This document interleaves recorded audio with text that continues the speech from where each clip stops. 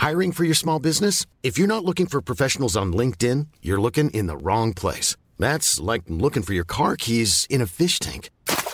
LinkedIn helps you hire professionals you can't find anywhere else, even those who aren't actively searching for a new job but might be open to the perfect role. In a given month, over 70% of LinkedIn users don't even visit other leading job sites. So start looking in the right place. With LinkedIn, you can hire professionals like a professional. Post your free job on linkedin.com/spoken today. Many of us have those stubborn pounds that seem impossible to lose, no matter how good we eat or how hard we work out. My solution is PlushCare. PlushCare is a leading telehealth provider with doctors who are there for you day and night to partner with you in your weight loss journey. They can prescribe FDA-approved weight loss medications like Wegovy and Zepbound for those who qualify. Plus, they accept most insurance plans. To get started, visit plushcare.com/weightloss. That's plushcare.com/weightloss. Hello and welcome to Cool Canadian History. I'm your host, David Boris. Today, Season 2, Episode 15, Vimy Ridge Part 2, The Legend. In 1918, Vimy Ridge was one of a number of significant victories by the Canadian Corps during the First World War. By the early 1920s, Vimy Ridge was one of a small number of possible sites for an eventual Canadian memorial to the fallen Canadian soldiers of that war. 1936 saw the unveiling of this monument on Hill 145, the toughest German position to be captured at Vimy Ridge. By the Second World War, the Battle of Vimy Ridge and the monument on its ground had cemented itself as an iconic part of Canadian history. When the threat of Hitler destroying the monument sent shockwaves throughout the country, it was obvious that the battle had placed itself as an important part of the Canadian narrative. By the 1960s, Vimy Ridge was being equated with the battle that birthed the nation. How did this battle get to this point? Why is it even into the 21st century this battle looms as a pivotal moment in the Canadian historical narrative? Well, to understand this, we need to go back to the start.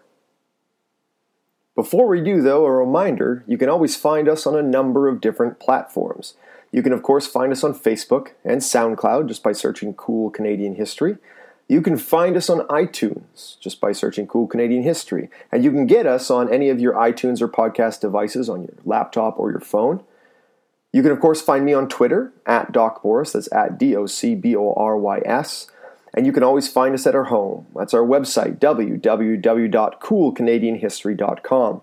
Now, if you go check out our website, you'll see all the episodes from the past. And at the very bottom of the page, you will see a PayPal button. This is a donations tab. PayPal has been kind enough to allow the facilitation of donations to the podcast. Every donation you make is extremely helpful in allowing us to continue to bring you this podcast.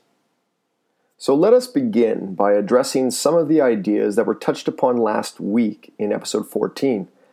Vimy Ridge was certainly a remarkable tactical success, arguably one of the finest set-piece battles conducted by any corps formation of the British Expeditionary Force. The BEF was the larger body that the Canadian Corps were a part of. Now, it was in many ways a coalescing point for all the lessons learned from the series of brutal battles from 1915 and 1916. Because of the stunning success of this battle, a success that many in the British and French senior command thought doubtful, the battle took on mythic proportions in the decades following the war. Let's address a few of these myths. The first one is that the Canadians invented the creeping barrage. This is not true. This was the tactic by which the artillery shells would essentially move forward or creep ahead of the infantry as the infantry advanced over no man's land. Essentially, this would keep the enemy's heads in their trenches down while the infantry advanced. The Canadians did not invent this. There are examples of this both from the Somme and the Verdun offensives in 1916. Now, a second myth is that Arthur Currie pioneered the attack. He did not. He was the commander of 1st Canadian Infantry Division. It was, in fact, the British General Sir Julian Byng, future Governor-General of Canada, whom is credited with the total victory. Now, another myth is that this was a victory for Canada by Canadians. Well, in fact, more personnel of the Canadian Corps were actually born in the British Isles than in Canada.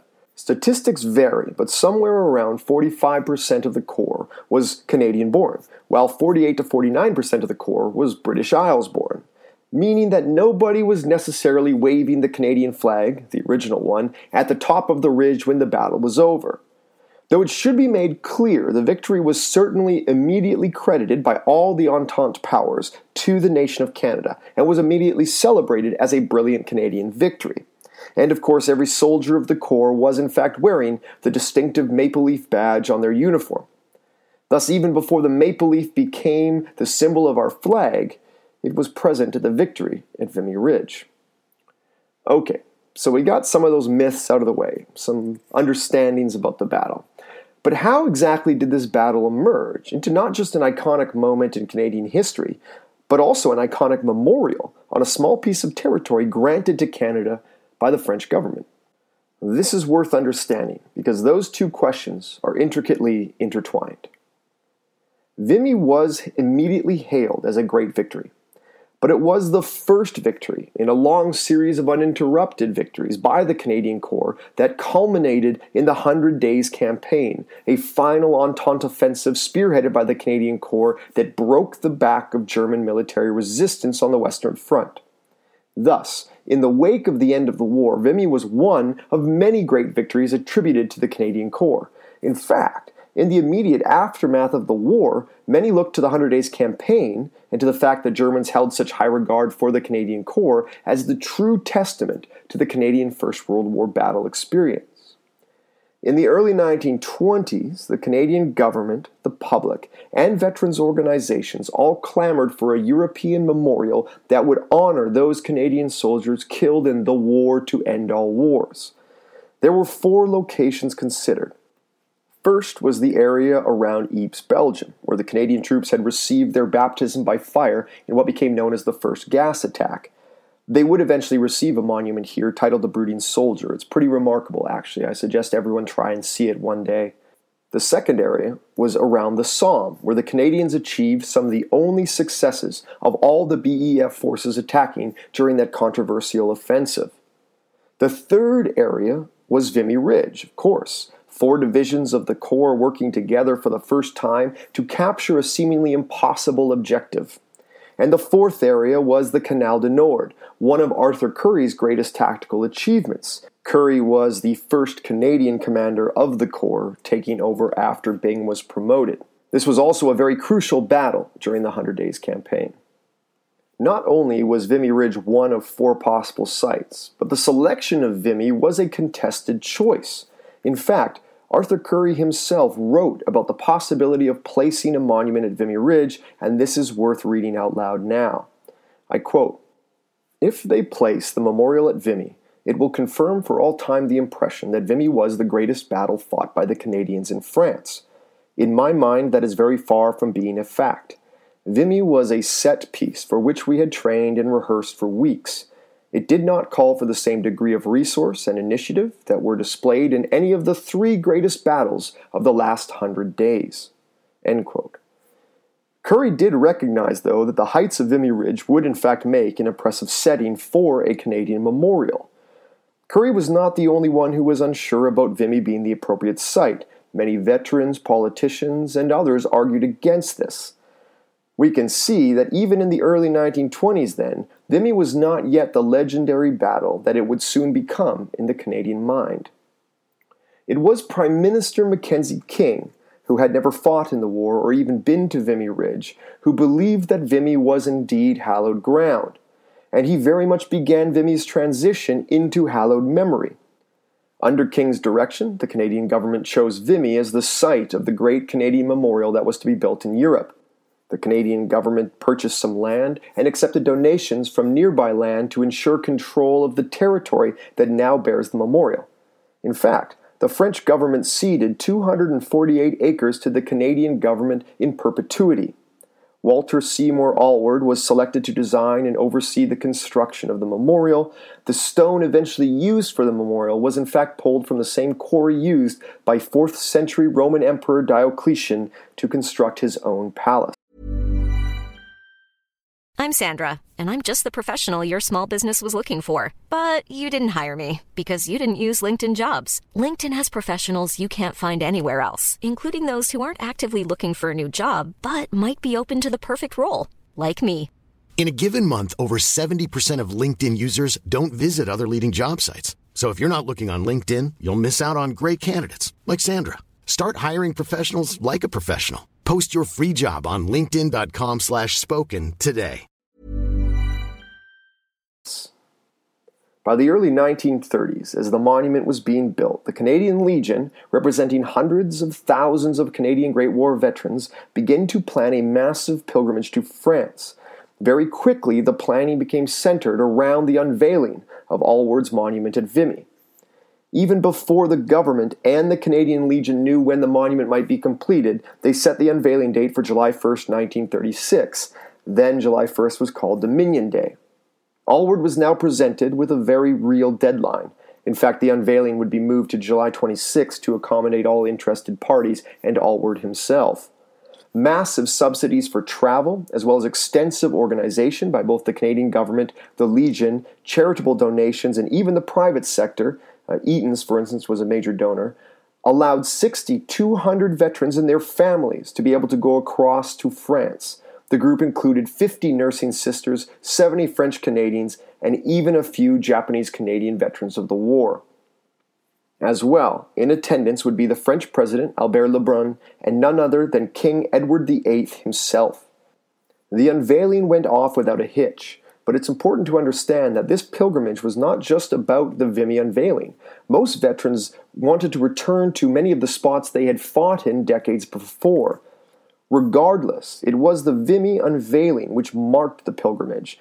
The public saw the Vimy unveiling as the point of the pilgrimage, even if soldiers were actually trying to get to other places on the battlefield or on the Western Front. So now, in the eyes of the Canadian public, politicians, and even veterans, it is Vimy that seems to have encapsulated the actual memory of the war. This was the spot to remember the entire war for the Canadian Corps. By the Second World War's outbreak, the legend of the Canadian Corps informed much of the language being used by military officials and politicians in Canada as the country prepared to do battle once again. In fact, the rumors that the Germans were going to destroy the Vimy Monument sent most English newspapers into apoplexy. The reaction of English Canada to the thought of Hitler destroying Canada's First World War shrine shows us where the Vimy legend now stood in the eyes of many Canadians.